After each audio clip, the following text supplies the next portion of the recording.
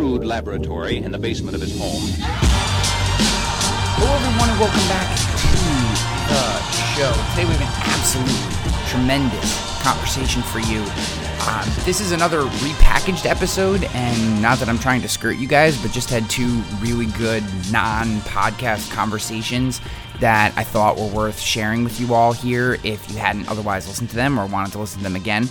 In this case, it's a panel that I did for the IA Evolve Digital Conference. Now, this is a conference put on by SIA, and I had the opportunity to interview a panel of people that just do not, this caliber of individual, of leader in our industry just does not come together that often. And I thought the panel went really, really well. I mean, a lot of times these things can be kind of bore and dry and stale.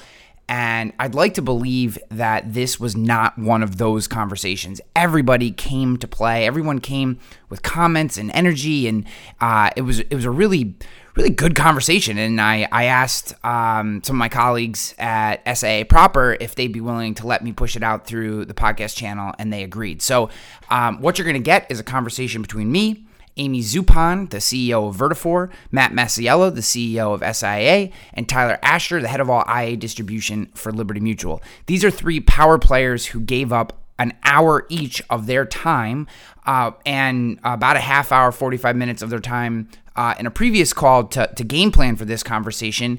And I think that hopefully shows you that for these individuals to give up that amount of time to something like this, that they wanted to share this message. It wasn't just going to be repackaged kind of gobbledygook. It was going to be their thoughts, their feelings, where their attention is actually focused. And I think that's exactly what we got. So I wouldn't be resharing this if I didn't think it was incredibly valuable. I do. I think you're going to enjoy it. There's a lot of great insights. It was actually the kickoff panel for the conference. There were a whole bunch of other speakers. James Jenkins, Josh Gurley, Nick Ayers. There's a bunch of others. I'm forgetting them. Ciara Gravier. There was a bunch of them. Awesome speakers. And so what I'll say to you is, if you enjoyed this podcast episode or this conversation that I have, you can actually rewatch right now for free all the other speakers, all the other conversations. Listen to them. You just go to IA Evolve. That's the letter I, the letter A, and the word evolve, EVOLVE.com. Go to IAEvolve.com, and you can listen, watch all the other speakers that took place during this digital conference. And I just hope that you enjoy this conversation. I love pushing these things out to you, and as you guys know, this podcast feed is really a menagerie of information that I think is valuable to you. Sometimes I do solo episodes, sometimes I do interview episodes, sometimes I have multiple guests on, and in this case, sometimes when I do when I deliver content or I'm part of content in other places, I try to get that recording and push it back out through this vein so that you get access to that when possible. Not always possible, but when possible. And in this case, we were able to do it. So I want to say thank you to my colleagues at SA for letting me push this out. I hope that you'll go check out IA Evolve and all the other speakers. And I hope you enjoy this conversation. As always, I love you for listening to this show. And if you find this information valuable, if you find this content valuable, please share it with a friend. You go down social, text it to someone, email it to someone, share it with your team. More ears listening, more ears getting involved in these types of conversations, this type of content helps push our industry forward, and that's why I do this show. So love you guys for listening. Let's get on to this amazing panel from IA Evolve. Hello, everybody, and welcome to the opening kickoff panel of IA Evolve. I'm going to do very short intros in a second for our panelists. We have an absolute rock star panel here. I feel like something funky must be going on in the universe to have such power players, like all this gravity in one place. My computer is also wonky, so the delay is on purpose, just so you guys know. I did that for effect. All right, so before we get to our panel and get into what I think is going to be an absolutely tremendous conversation, I just want to give a big shout out and thank you to all of you who are attending. IA Evolve is an annual event, and the entire SIA ecosystem family is very happy to put this on and happy that you would choose to spend time with us. There's a lot of good presentations that are going to happen throughout the course of the next 2 days. This panel being the first of what should be a wonderful event. That being said, just a couple of housekeeping items before we get there. There is a Q&A section that you'll see. I'm not exactly sure what you're seeing, but somewhere in the screen that you're looking at, there's a Q&A button.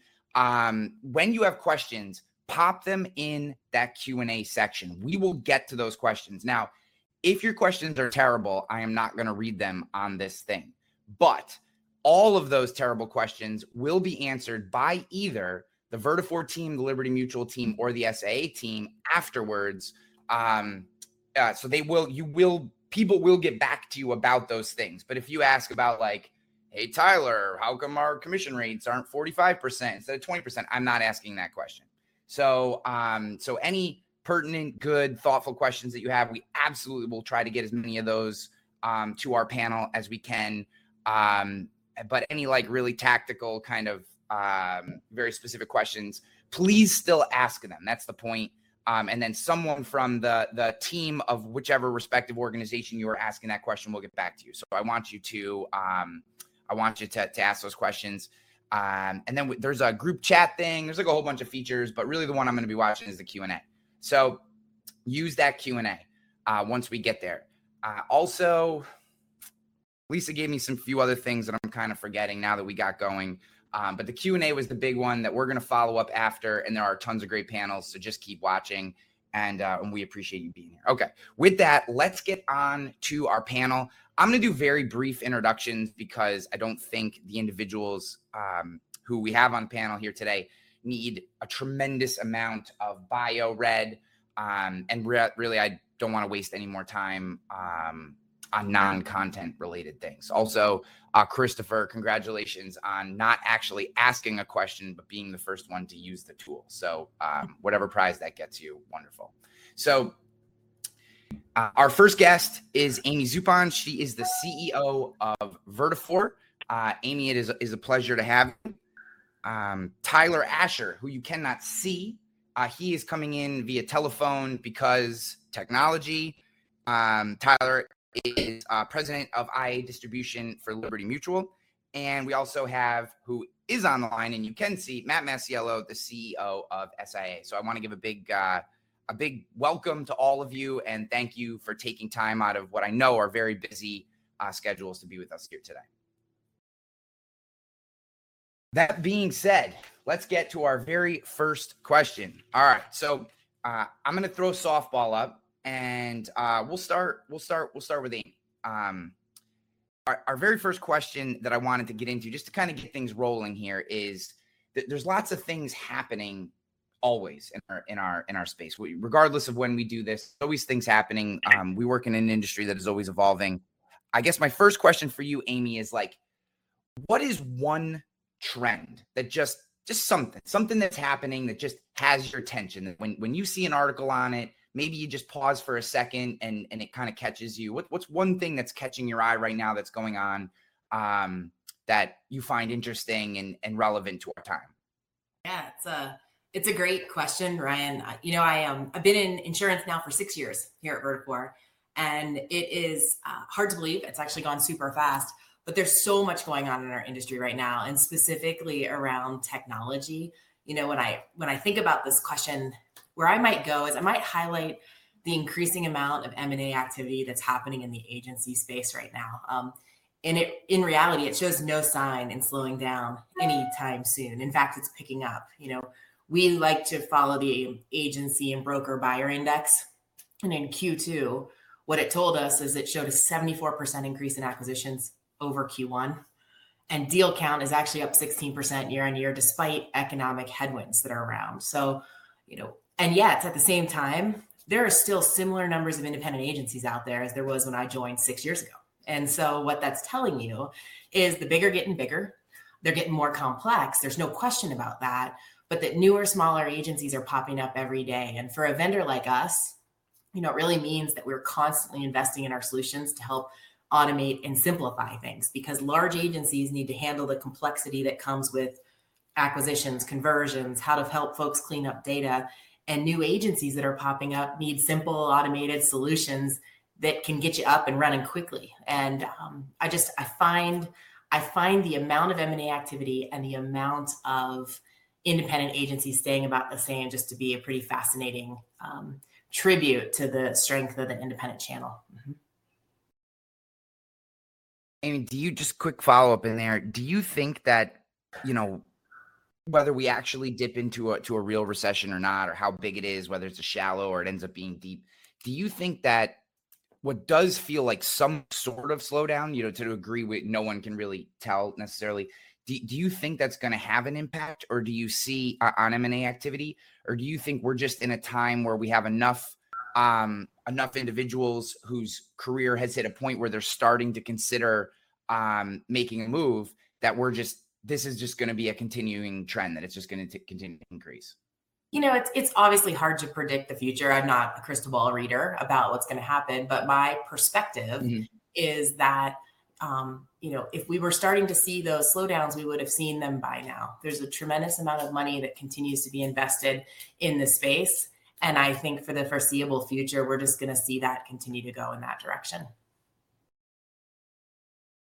Yeah, that makes a lot of sense. I know, at least, the people that I talk to, they're seeing all the same stuff. There's, I got a buddy that has a certain type of agency that, like, almost on a weekly basis, he has someone new pitching him, and it's just incredible what's flying around. And it's a very interesting time for M&A. So next, and Tyler, this is not in order of importance. It's just in order of how I want to ask the questions. I'm going to go to Matt next. So Tyler, be prepared. I know you're the third one, so you're kind of playing roulette with these questions here. But Matt, what trend are you looking at? It can be M&A too, or whatever. But what's catching your eye that's stopping you when you see a piece of information or a report or a study that's on your brain? Yeah, it's sort of like sticking your hand in a candy jar right now to answer that question. I mean, there's a lot of sort of fascinating trends that are going on out there. And so when I thought about this, I was thinking granular or sort of more global. And I'm actually going to go one step just above where Amy went, where Amy was on sort of M&A and the health of the industry. I was once told, by the way, when I was the youngest person in the room, that one day I would wake up and I would be the oldest person in the room, which I actually think on this screen I am. And what's fascinating is, in all the years I've been doing this, without exception, I've been told that independent agencies are dinosaurs. We're going to go away. We don't deliver a value proposition to the consumer. The carriers don't need us. The internet, banks, InsurTech, everyone's going to put us out of business. And what I find fascinating, even on the tails of certain large consulting organizations, even in the last 5 years, sort of counting independent agencies down and out, it's the strongest I've ever seen the channel. We are converting exclusive channel business over to the independent agency channel. We are seeing, I think, the direct response, I won't say sort of plateauing, but, they do have a limited product offering. We're seeing carriers double down on their independent agency investment. We're seeing, obviously, technology partners invest significantly into the channel. And so Amy's M&A piece is a huge piece, but I just think, we should believe in what we do because other people believe in it now too. And I think that's a fascinating trend. I say all the time right now, this is simply the most exciting time to be in this business. And, you started an agency. There are thousands of people starting agencies right now. They're doing it because it's a great opportunity. Recession, market, economy, debt markets, M&A, doesn't matter. It's a great time to be in this business. So that's a great trend. And I might add one point to what you just I know. Yeah, go ahead, Amy. Sorry, I might add one point to what Matt just said, because I love it, is, when I got here 6 years ago, that was the same comment made to me, which is, hey, the independent agency channel, it's going to diminish over time and it's going to go to direct and blah, blah, blah, blah, blah. I think one of the things that's super interesting right now, if you look at the data, is that the amount of premium that's actually going through the independent agency channel is actually going up. It's not going the other direction. So it's going up. And, I think that's falling away from the captives a bit if you look at the premium, but, and direct is also coming. So that's not something to ignore, and, make sure you're multi-channel and all of those things. But I find that the premium going through the channel is only going up. Yeah. Does anyone else feel like direct business is really just like a feeder program for independent business? Like I love when I see a new direct competitor, because I'm like, they're going to scoop up all this business, do a really terrible job, and then we're just going to take it all from them like in 2 or 3 years. Like I don't know. That's always been my perspective. That's every time I see like a new insurtech that's going to disintermediate, I'm like, this is going to be great. I'm going to get a ton of calls in like 2 years from all their customers. Sorry, that's just my perspective. Yeah, maybe Ryan, David, your question around what does MMA stand for? MMA stands for Mixed Martial Arts. We are talking about M&A, and also known as mergers and acquisitions. So sorry, Tyler. I just wanted to clear that up real quick. Oh, no, perfect. And I would, honestly, I would just kind of add to what Matt and Amy said. I mean, I think the headline that is soon to be written is that independent agents are going to continue to win. The data from market share shows that if anything, the channel is actually getting bigger. You have many carriers that are pivoting models to really exclusively focus on independent agents. And the prospects at large continue to be, very advantageous for the independent agency system. And I think we're in this environment right now. I think many of those on the webinar will attest to this. Like, service has been something that's been hard to come by over the last couple of years, whether it's staffing shortages, whether it's everyone being remote. But I really do think in the years ahead, there's going to be a flight to quality service, a flight to advice. And Ryan, your point on the direct writers, I'd say they're very much targeting a different customer. And it's customers that truly get to a point where they value advice, where independent agents are a tremendous fit in terms of the value proposition that agents provide and what consumers are interested in. And I really do think that independent agents right now are better positioned than they have ever been. And again, the headline that has yet to be written is that independent agents will continue to gain market share and continue to thrive in the environment ahead. And if I could, Ryan, just jump in on Tyler's coattails there. I think it's sort of fascinating when we talk about your comment a minute ago about the direct channel and Tyler's comments. Look, there is some business that just belongs in the direct channel, and we as independent agencies shouldn't compete for it. It tends to be lower limit, lower premium, higher risk, low loyalty, low commission if we happen to write it. And so I'm a firm believer that, that business does belong in a direct channel, and we should fight within our weight class, which is do business with people that are looking for the value that we deliver.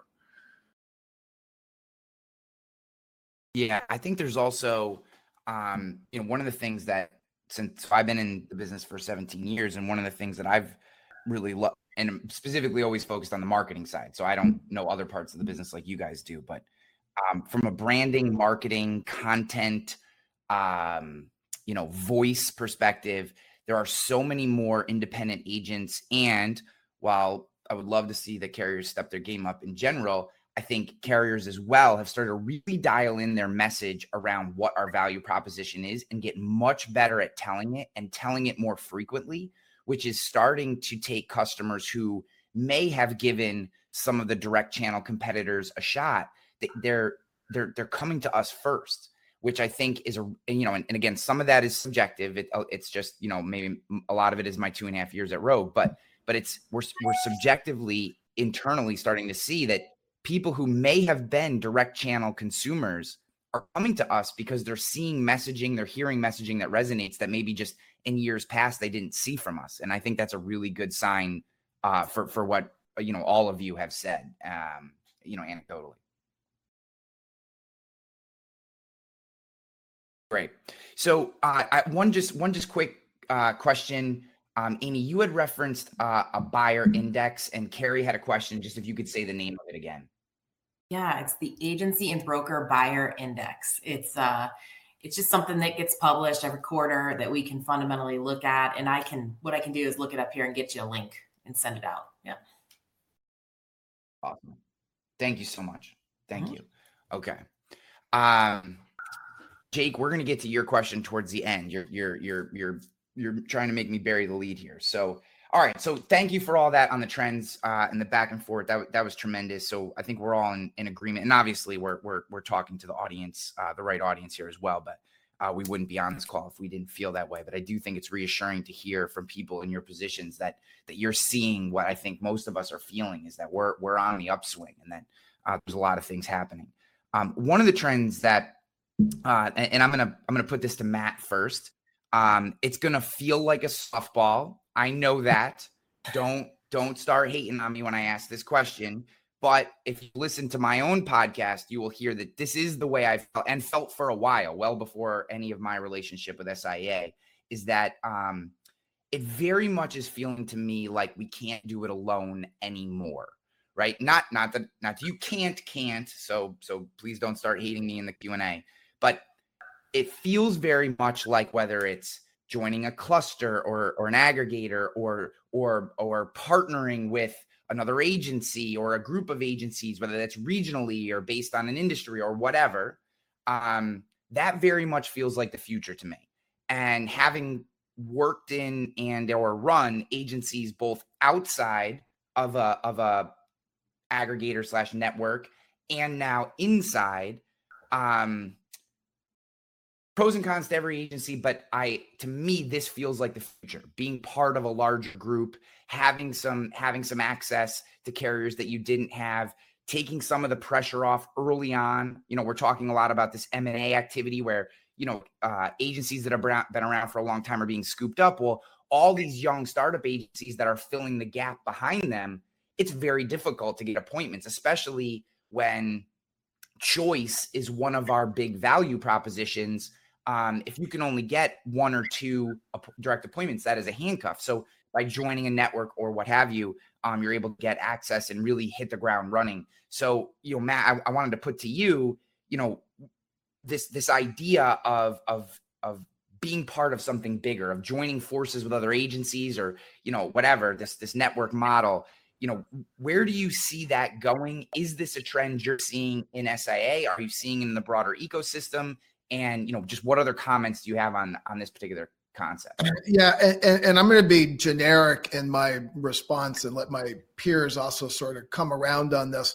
I think sort of small businesses in general in the United States need to be part of other organizations, because that's what allows us to remain small, independent businesses. What is it? 80% of the US economy is small business.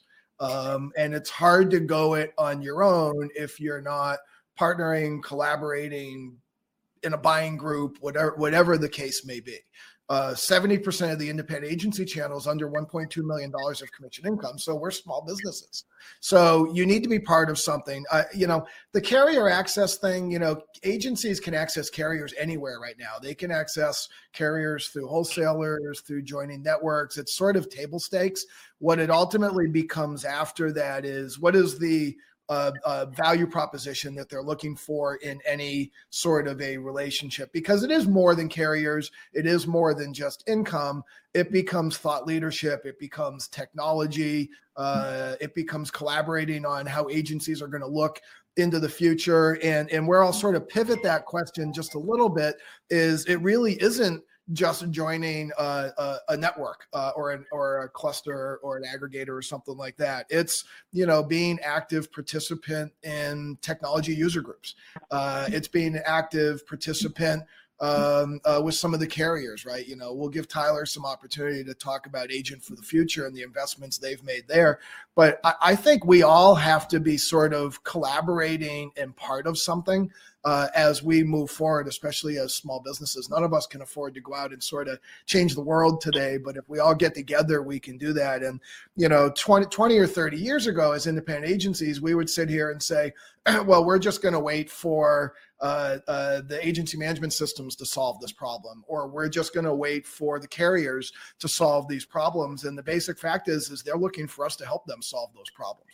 And so we should be active participants in that. And scale brings you to the table to be active participants in the future of not just how you're going to grow your agency and your individual business, but how we're going to grow the industry overall. Yeah. We'll go kind of reverse order. Tyler, what's your thoughts on this particular topic? Joining forces, we'll say, is the general concept here.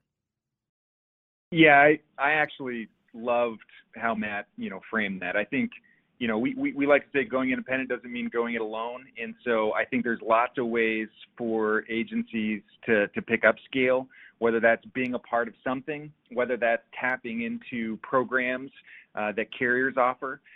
We certainly, Liberty Mutual at Safeco, our commitment to agents is to do more than really anyone in the carrier side to help agents win. We have a ton of programs to help agents, from digital marketing to their websites, to hiring, training producers, to loans, to bring new staff in. We have programs that really cover everything. And so for agencies, I think it really just means tapping into the resources that are truly available. I mean, we are in an industry where scale increasingly does matter, depending on the aspirations for the organization. So there are many small agents that are serving a local community, and they're content or they're happy with, how big the agency's gotten, the success they've reached. That's fine. But if an agency owner has an aspiration to continue to grow, to continue to expand, scale starts to matter. And so, we see that certainly on the agency side. That is certainly true on the carrier side as well. Making sure that you've got the ability to continue to invest in the future, the ability to bring in new technology, the ability to hire new talent, the ability to really invest in marketing and brand, all comes down to scale and being able to invest in a smart way. So I really do believe that scale matters. There's lots of ways for agencies to get support. And again, I love the title of this panel, Transforming Our Industry Together, because I do think that's ultimately what it's going to take for us to win. And together is a partnership, between carriers, between agencies, and between all of the technology providers and all of the service providers in kind of a broad agency ecosystem, all working together to ensure the channel is really set up for success. Amy, anything to add on this topic? So I loved what both Matt and Tyler had to say. In all honesty, I think the two things I would kind of build on is, I obviously don't have the experience of being an aggregator or a cluster or an agency, right? But I'll draw the parallel to being a software company. At Vertipore, we can't do it alone either, right? We 100% believe in an open platform from that perspective. We 100% belong to groups where we participate with technology companies that look and feel like us, that work in other industries, right? You really need to understand best practice, new trends. I'll take cybersecurity as a great example, right? What are all the threats? Well, our head of cyber participates in all sorts of things. And that's where we get all that insight that helps us to protect you. And so kind of building on what Matt said, it's not just us in our industry. I think it's across the board for small businesses. You really need to have those support systems that help you do the things that you don't have to go it alone. And then kind of building on what Tyler said on the title of the panel of we do this together. I find this industry to be fascinating from the perspective of it's a co-opetition type of industry. And I actually love that part of it, right? I never before have I been in an industry where you feel such a sense of camaraderie and support across agents. At the same time, you're out necessarily competing for business. Super cool. And when you look at technology and the opportunity that we have to actually drive impact for our users, for our end consumers, it's going to take the folks like Tyler in the carrier community. It's going to take all of you on the phone, and it's going to take people like me working together to really kind of break through and drive some of those advancements. So I think that together, where it's a really important angle of what Tyler was saying. Yeah. This was one of the most important lessons that I learned launching Rogue Risk, was just how alone you feel if you don't join something, a group, a network, a networking group, a mastermind. If you don't reach out, if you don't get involved, our industry, everyone is so willing to help each other, which is amazing. Right now, I can tell you there is I have a buddy, SIA member, who's watching this panel. Then he's doing David Carruthers' Killing Commercial thing this afternoon. And then tomorrow he's going to Chris Paradiso's mastermind. So in 2 days, 4 different groups, all this cross-pollination of ideas, everyone's so willing to share. That to me is, I think, one of the most redeeming qualities of our industry. And I think it's so incredibly important. And if people do feel like they're on an island, put a question in the Q&A. If I can't find you a place to join and learn, one of our panelists will, or someone in their organization will find you some place that you can connect. So if you're out there and you're listening to this and you're feeling like you don't know where to turn, you don't know where to go, put your information in, and we'll whether it's, someone who's involved in this or not, we'll find you a place. But before you go on to your next question, I think this is actually a cool evolution of the industry, right? Because this was an industry where we all liked our box, right? Everyone had to stay in their lane and stay in their box. And, we had non-competes and non-piracies and confidentiality agreements, and we didn't want to share and collaborate. And as some of us got more and more involved in technology over the years, and I think Amy makes a good point coming in from the outside with technology, is you did see things like open source and collaborating on moving technologies forward. In the insurance industry, we didn't do that. We all stayed in our lanes. And I think that we are evolving as an industry because of this willingness to collaborate and share. And it's sort of a rising tide thing. And there's some that still want to just stay in their lanes. But I think where everyone's making this investment, including their time and treasure to help others, it's a really big deal in this industry. I think it's a great trend for us to evolve, because if we don't evolve, we will die. And we are evolving right now. What's up, guys? Sorry to take you away from the episode, but as you know, we do not run ads on this show. And in exchange for that, I need your help. If you're loving this episode, if you enjoy this podcast, whether you're watching on YouTube or you're listening on your favorite podcast platform, I would love for you to subscribe, share, comment if you're on YouTube, leave a rating review if you're on Spotify or Apple iTunes, etc. This helps the show grow. It helps me bring more guests in. We have a tremendous lineup of people coming in, men and women who've done incredible things, sharing their stories around peak performance, leadership, growth, sales, the things that are going to help you grow as a person and grow your business. But they all check out comments, ratings, reviews. They check out all this information before they come on. So as I reach out to more and more people and want to bring them in and share their stories with you, I need your help. Share the show, subscribe if you're not subscribed, and I'd love for you to leave a comment about the show, because I read all the comments. Or if you're on Apple or Spotify, leave a rating review of this show. I love you for listening to this show, and I hope you enjoy it listening as much as I do creating the show for you. All right, I'm out of here. Peace. Let's get back to the episode. Talking about evolution of the industry, only one question so far, 30 minutes in, has been about download. So that's a big positive for the evolution of our industry right there. Also, April says, it is much easier to embrace change when you're not on an island by yourself. Amen to that, April. I appreciate you sharing that sentiment. I think that's wonderful. So, all right. So kind of keeping this kind of idea going, we've set up some trends and talked a little bit about how we can't do it alone. The next thing I want to talk about is, how do we actually choose our partners or our collaborators? How do we make these decisions? What is the filter that we pass people through? And again, I tend to think about these things as filters, because there's no absolutes, right? All of us will be different, and with different partners, all the criteria might not always be the same. So I don't expect anyone to give, here are the 7 things you need to do if you want to, be part of Vertifore's Orange Partner Program or something. That's not what I'm asking for. What I'm asking for is, from your position, from your seat, what are some of the high-level filters? And Amy, we'll start with you. What are just some of the high-level filters that you're looking for when you or your team is considering a partner or a collaborator that you would like to bring in? Because it is a big decision, especially with the size of the organizations that are on this call. When you decide to partner with someone, it's news. And I am positive that you're aware of the gravity of that. So just anything you can share around some of the filters you use to make those decisions would be wonderful. Yeah, absolutely. So, we did start that Orange Partner Program with the philosophy of being open and building on relationships and collaborating with others to build things, right? I think, first and foremost, to me, partnership, whether it's about the partner program or it's about our customer relationships or anything, partnership is about trust and communication at the end of the day, right?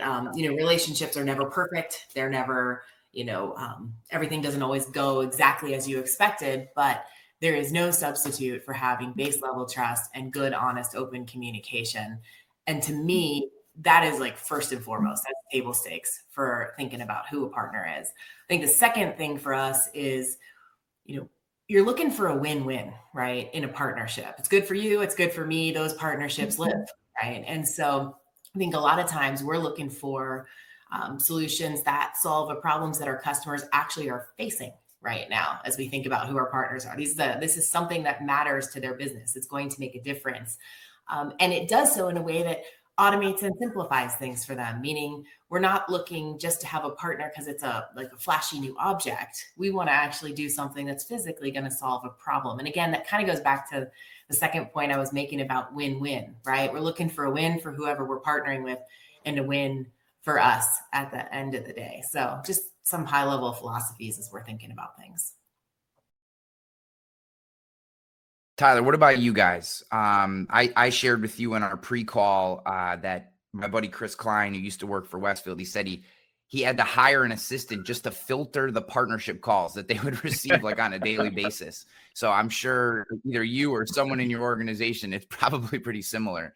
So how do you think through what could potentially be a partner or a collaborator when you're making those decisions?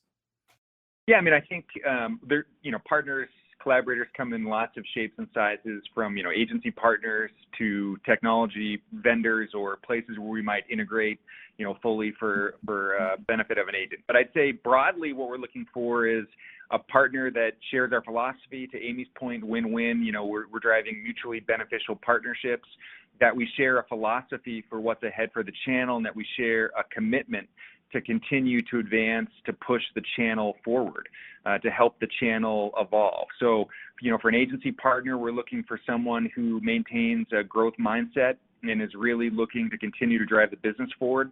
That means always looking to add new producers where possible. That means always being willing to take some risks on new technologies, to try new ways to interact with customers. Certainly like I know there's a question in the chat about getting direct access to carriers. The biggest thing actually isn't, whether you're a scratch agency, it's whether you've got a good marketing plan, whether you're building a strong agency culture, and whether you're really maintaining kind of a growth mindset in terms of how do you take the business to the next level? How do you always ask the question of what's next? So broadly, that's who, we look to partner with, because it aligns to our interests.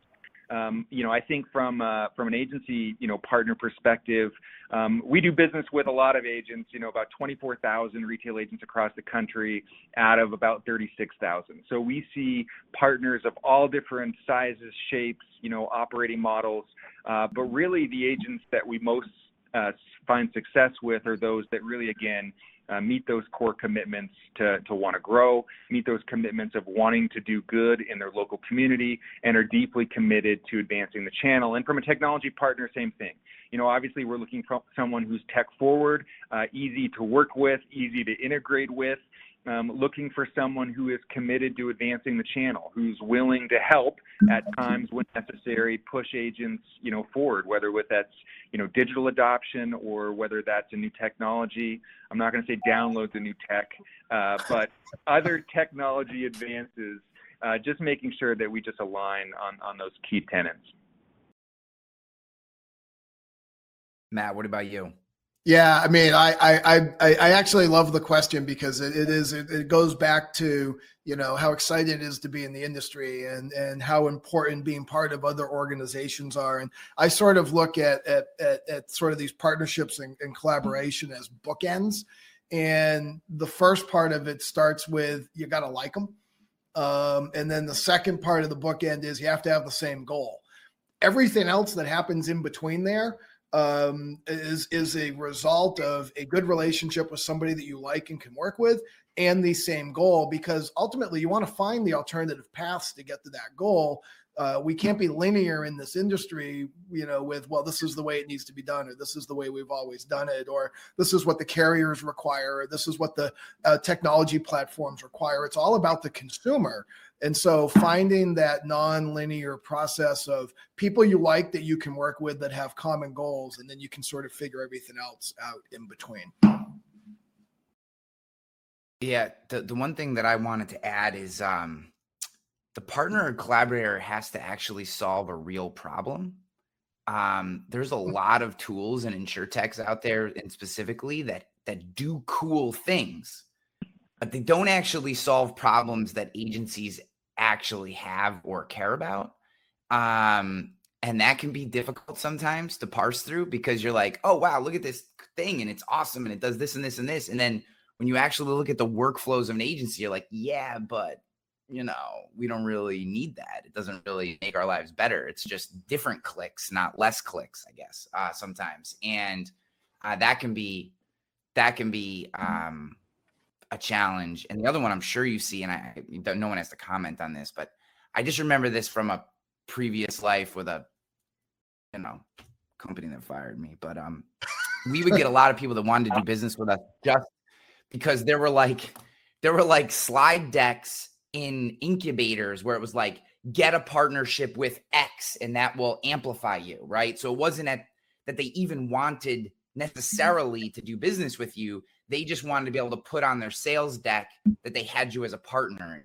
It's a very difficult thing. So I just hope everyone listening knows that this is one of the hardest decisions. And these guys, I think, were all very kind and thoughtful in their responses, but it can be very difficult to choose who you partner with. And sometimes I know I'll get side emails, how come this company won't partner with these guys and XYZ? And sometimes you might not understand, but I just want everyone to realize that this is a hard thing to sort through, because for every great company that would be a really true value add, there's a dozen or more similar looking companies that could be an incredible waste of time or a complete fail. And it is a big decision. And Ryan, maybe I can comment on that if that's okay. I think, you hit on kind of one of my favorite phrases, actually, as we think about insurtech investment. It's hard to believe when I got here in insurtech, there was about $2 billion being invested in a given year, right? We're now like over 15, 16, right?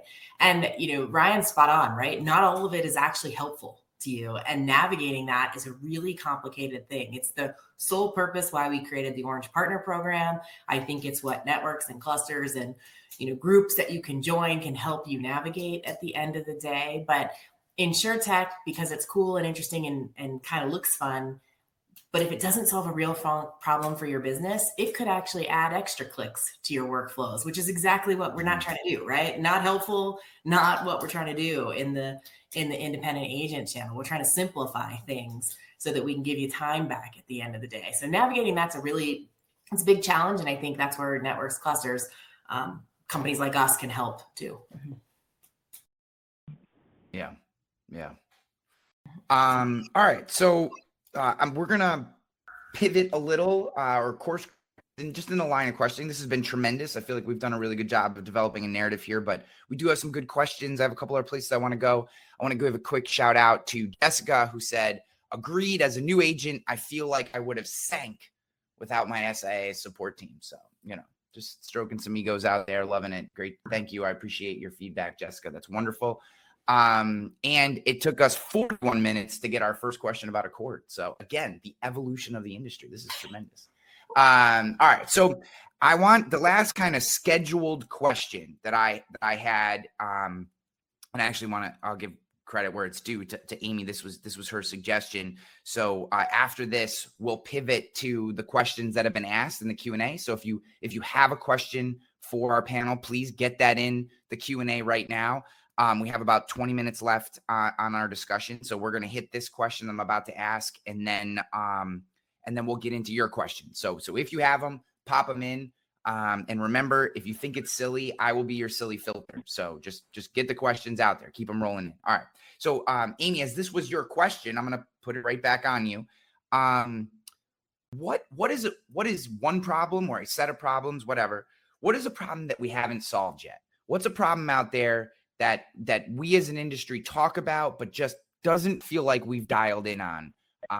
Is there anything in particular, or is there a set of things? Where are you at with this one? So I love this question because it's similar to the very first question we had on trends, which is there's so many to pick from, right? So it's about where we want to focus and what we see. I think for me, my hot button these days is, we live in a complicated ecosystem. We got the uninsured, we got independent agents, we've got the wholesalers and MGAs, we got the carriers. And our collective purpose is to help our end customers get the best coverage they can for the right price as with as easy an experience as possible. Right.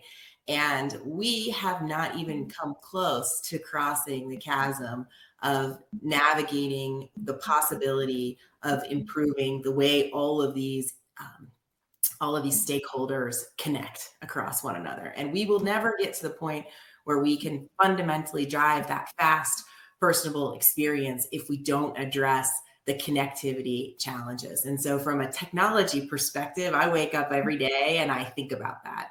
And back to the comments we were talking about earlier about doing it together, what I learned the day I got here 6 years ago into insurance, I said, that connectivity problem, we can solve that. That's not a big deal. Well, what I underestimated was all the players in the game and how they all have to fundamentally come together to solve that problem and really get us to the tipping point. So I wake up every day having conversations with carriers, having conversations with agencies, working with my team on how we actually cross the chasm of where we really need to be to unlock the value we can deliver to the constituents by addressing connectivity. You mean you didn't realize how many rating systems are still run on COBOL? They didn't explain that to you when you joined?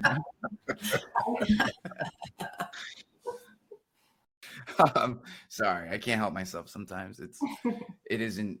You are 100% right. Connectivity is the problem. All right, Tyler, where would you go with this? Where would you go? You can obviously expand upon connectivity, which is, I agree, is probably the thing that we have not solved, or anything else that you're seeing. No, I mean, I think that's actually spot on. I mean, I think if we put the customer at the center of all that we collectively do, so agents, carrier, technology providers, there's a lot of work for us still to do. So we're all interacting in the service of the customer each and every day, whether that's a simple transaction like, paying a bill, whether that's the customer trying to change their policy potentially online, whether it's a claims filing. And yet the way we communicate and share data between, agency management systems and carrier still isn't quite in real time. In fact, a lot of it's still, overnight downloads. The ability for us to continue to meet customer needs is just really important. And so, I would love for us to continue to come together and drive real solutions to continue to meet customers' expectations, which are only getting higher. We work too hard in the independent agency system to bring customers in. We have to make sure that we're providing a differentiated experience, and it really is going to take all of us to solve that. We mentioned the complexity. There's 36,000 agents in the country. There's 350 carriers operating in the independent agency system. There's any number of technology providers. Some have a rating software from one vendor and AMS from the other. So you look at the combinations, permutations, if you will, of tech stacks, and it's a really complex problem. But it's one that if you come back to, just mutual beneficial partnerships, if you come back to being aligned on the mission, it has to be in service of the customer. And so there has to be ways for us just to make sure that, carrier systems, the data that we have and collect is being shared with agents when they need it to provide exceptional service and vice versa. So I think there's still a lot for us to do in that space. I think individually, we've all made tremendous progress on empowering agents. I think together, we have an opportunity to truly transform the way we do business and the way we differentiate ourselves from the direct channel. Yeah. So, Matt. Yeah, I'm going to actually start where Tyler ended, which was service, right? I think service is an area that we haven't solved for, that we really need to, and it's that value proposition. And you think about, Amy talking about connectivity, and we talk about the consumer, and we talk about the agency, and we talk about the company. And when we look at an independent agency, we sort of break down an independent agency into 4 sections, right? Marketing, operations, sales, and service. And we look at what digital capabilities or what new capabilities can we provide into each of those segments within an agency. And we suggest that agencies sort of measure themselves on how they're doing in those 4 areas. And staying on service just for a second, we're not yet giving the consumer what they want relative to the service. And some of that is because we're not evolving our business model. And so, we as this industry need to figure out how we're going to service this business moving forward. Is it the connectivity and giving them the ability to do it themselves through interfacing with our AMS or our mobile apps? Is it carrier self-service and DIY? Is it carrier service centers? Is it agency VAs, which we're seeing as a big growth trend right now? And then to a certain degree, agencies do still need to be able to advocate for their consumers when those other things don't work. And, I'm a big believer that not only do we as agencies need to find our value proposition in the insurance cycle as technology and digitization continues to come in, we got to find our value proposition for the consumer. We also have to recognize that we need to find our value proposition for the carriers that we do business with. And it's not being staffed for service. It is being staffed for sales and business development and productive interactions, meaningful interactions with our customers and our clients. And so, service and getting that figured out of what that right mix is that's right for the consumer. And, we hear a lot of agencies say, my clients still want to talk to me. But the basic fact is most of the calls that go into the service centers are when agencies aren't open. And a lot of consumers, and if we think about ourselves in our own lives, we're busy.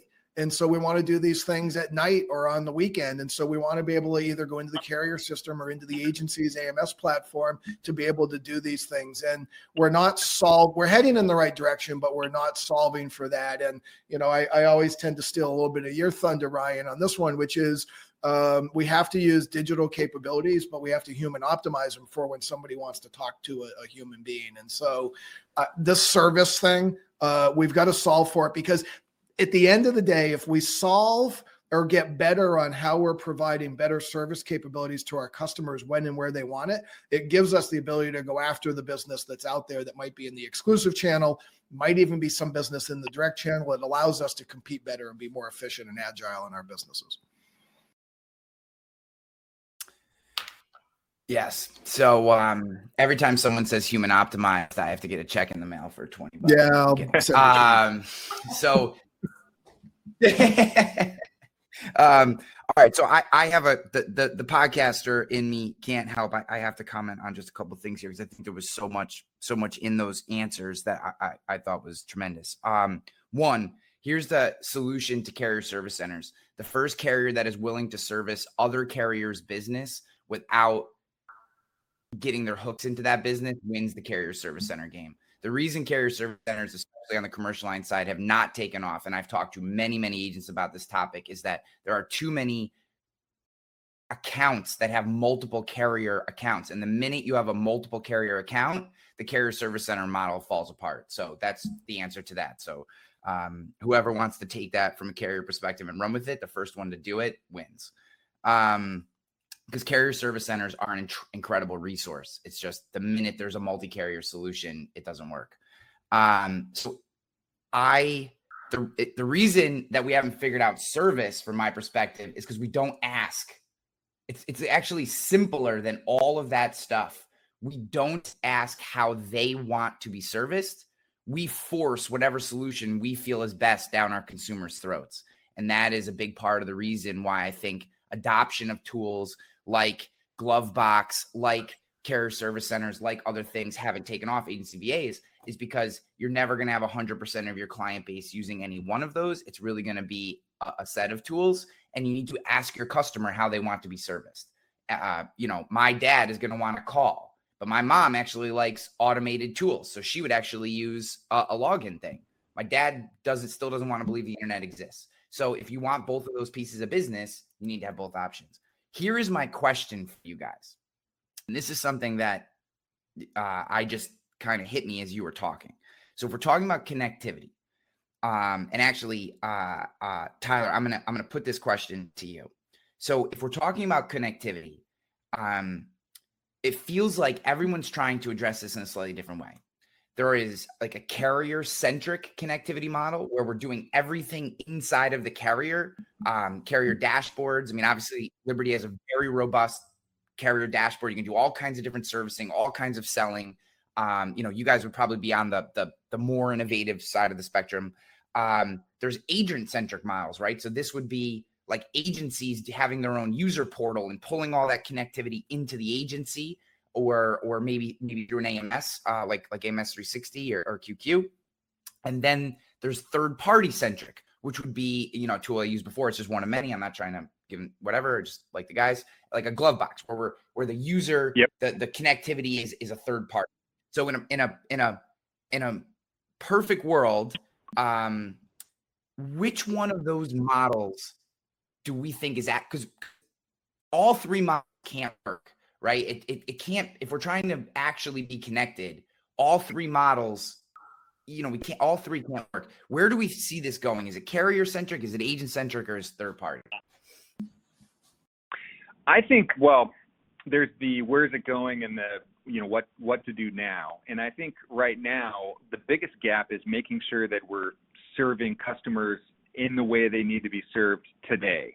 And so if you look at just customer, NPS, customer retention, it is higher, materially higher for customers that engage, we see that in our data, that engage online digital capabilities for service, whether that's an app, whether that's an online portal.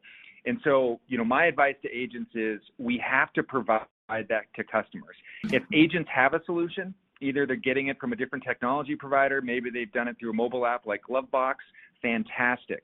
If an agent doesn't have their own capabilities, push carrier capabilities. The most important thing right now is that we give customers what they need. Like I said, we have worked too hard for a customer to have a better service experience from a direct channel because the direct carrier is pushing that as the only option. But the experience at the end of the day is what the customer needs and what they're expecting. So they need to get it some way. In terms of ultimately, are we going to play or is there going to be one particular end zone? I don't know. I mean, right now, we've been open to all of it. So we have certainly proprietary capabilities we're providing. We have integrations with third parties. We have integrations with agencies to provide those services to their clients. And there's pros and cons. The carrier-centric approach, obviously built into our system, built into our processes. You have native experiences that in some cases potentially are a little bit more robust.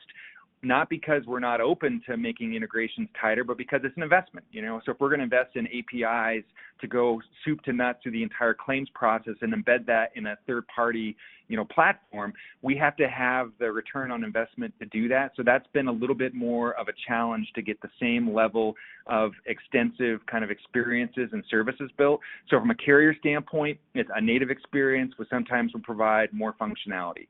That said, to your point, Ryan, on the commercial line side, if there's in a commercial account that's split across carriers, that's maybe not an ideal solution for an app where they only have part of the account.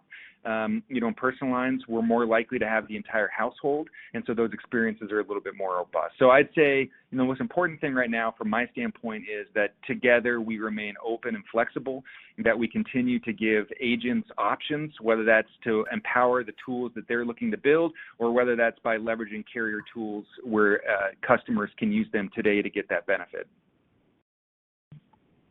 Awesome. Does Matt or Amy, do you have any additive comments, or can I rapid fire a few of these other questions at you? Because we got, all right, we'll go rapid fire. Cool. Okay. So I got a couple questions here from the audience that I'm going to hit real quick. We got 4 minutes. So just let's try to punchy answers if you can. Let's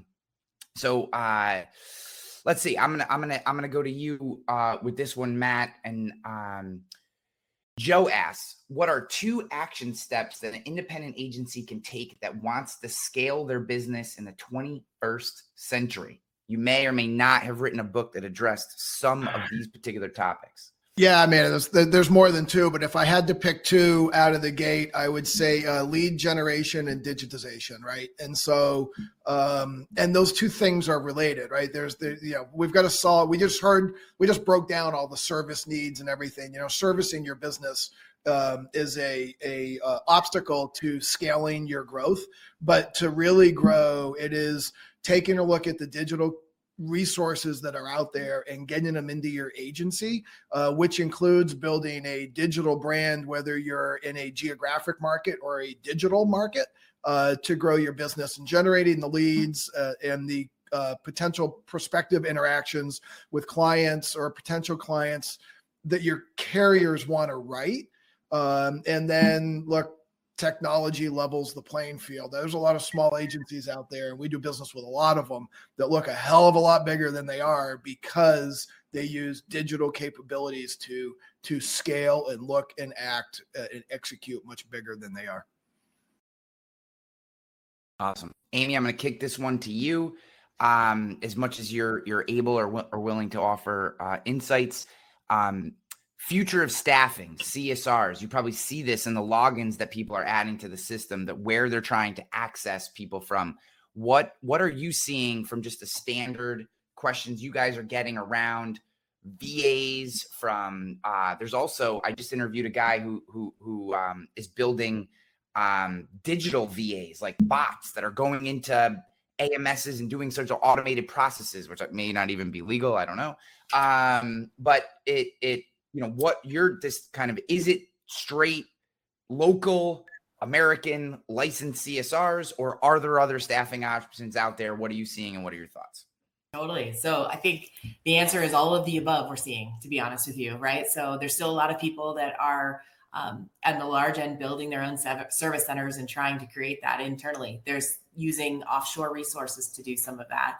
We see people investing in robotics processing to do some of the more kind of standard tasks to ultimately get rid of the, order taking type of activity that a CSR might have to do, and trying to free up their resources, times to do more value add thing by automating some of these robotics processes, which, to be honest with you, there's a ton of opportunity there. Nobody's done that really in a productized way that everyone could leverage. But when you look at what some of the individual companies are doing, you can obviously see there's a lot of opportunity. And then there's still a lot of CSR hiring going on across the board, right? So employment growth is going up in the independent channel consistently. And then there's a chunk of those folks that are still CSRs. Mm-hmm. Yeah. If I will say from our own hiring at Rogue, if you are struggling to find high quality service people, look to younger moms and dads who have young kids at home, because most likely some old stodgy traditional agency has punted them and they're just sitting out there dying to come in and rock star your agency. So if you're willing to have a remote employee or someone with flexible hours, there are a tremendous amount of talent sitting on the sidelines because they don't fit the traditional 8 to 4:30 mindset of a CSR. So that's one way that we found some incredible people on our team. Just something to keep in mind. Guys, Matt, Amy, Tyler, I want to thank you so much. I know how valuable your time is. I know that we're all busy. It's the middle of the day on a Tuesday. Appreciate you being here, sharing your thoughts. And it was a pleasure and an honor to share the virtual stage with all of you. Thanks for having us.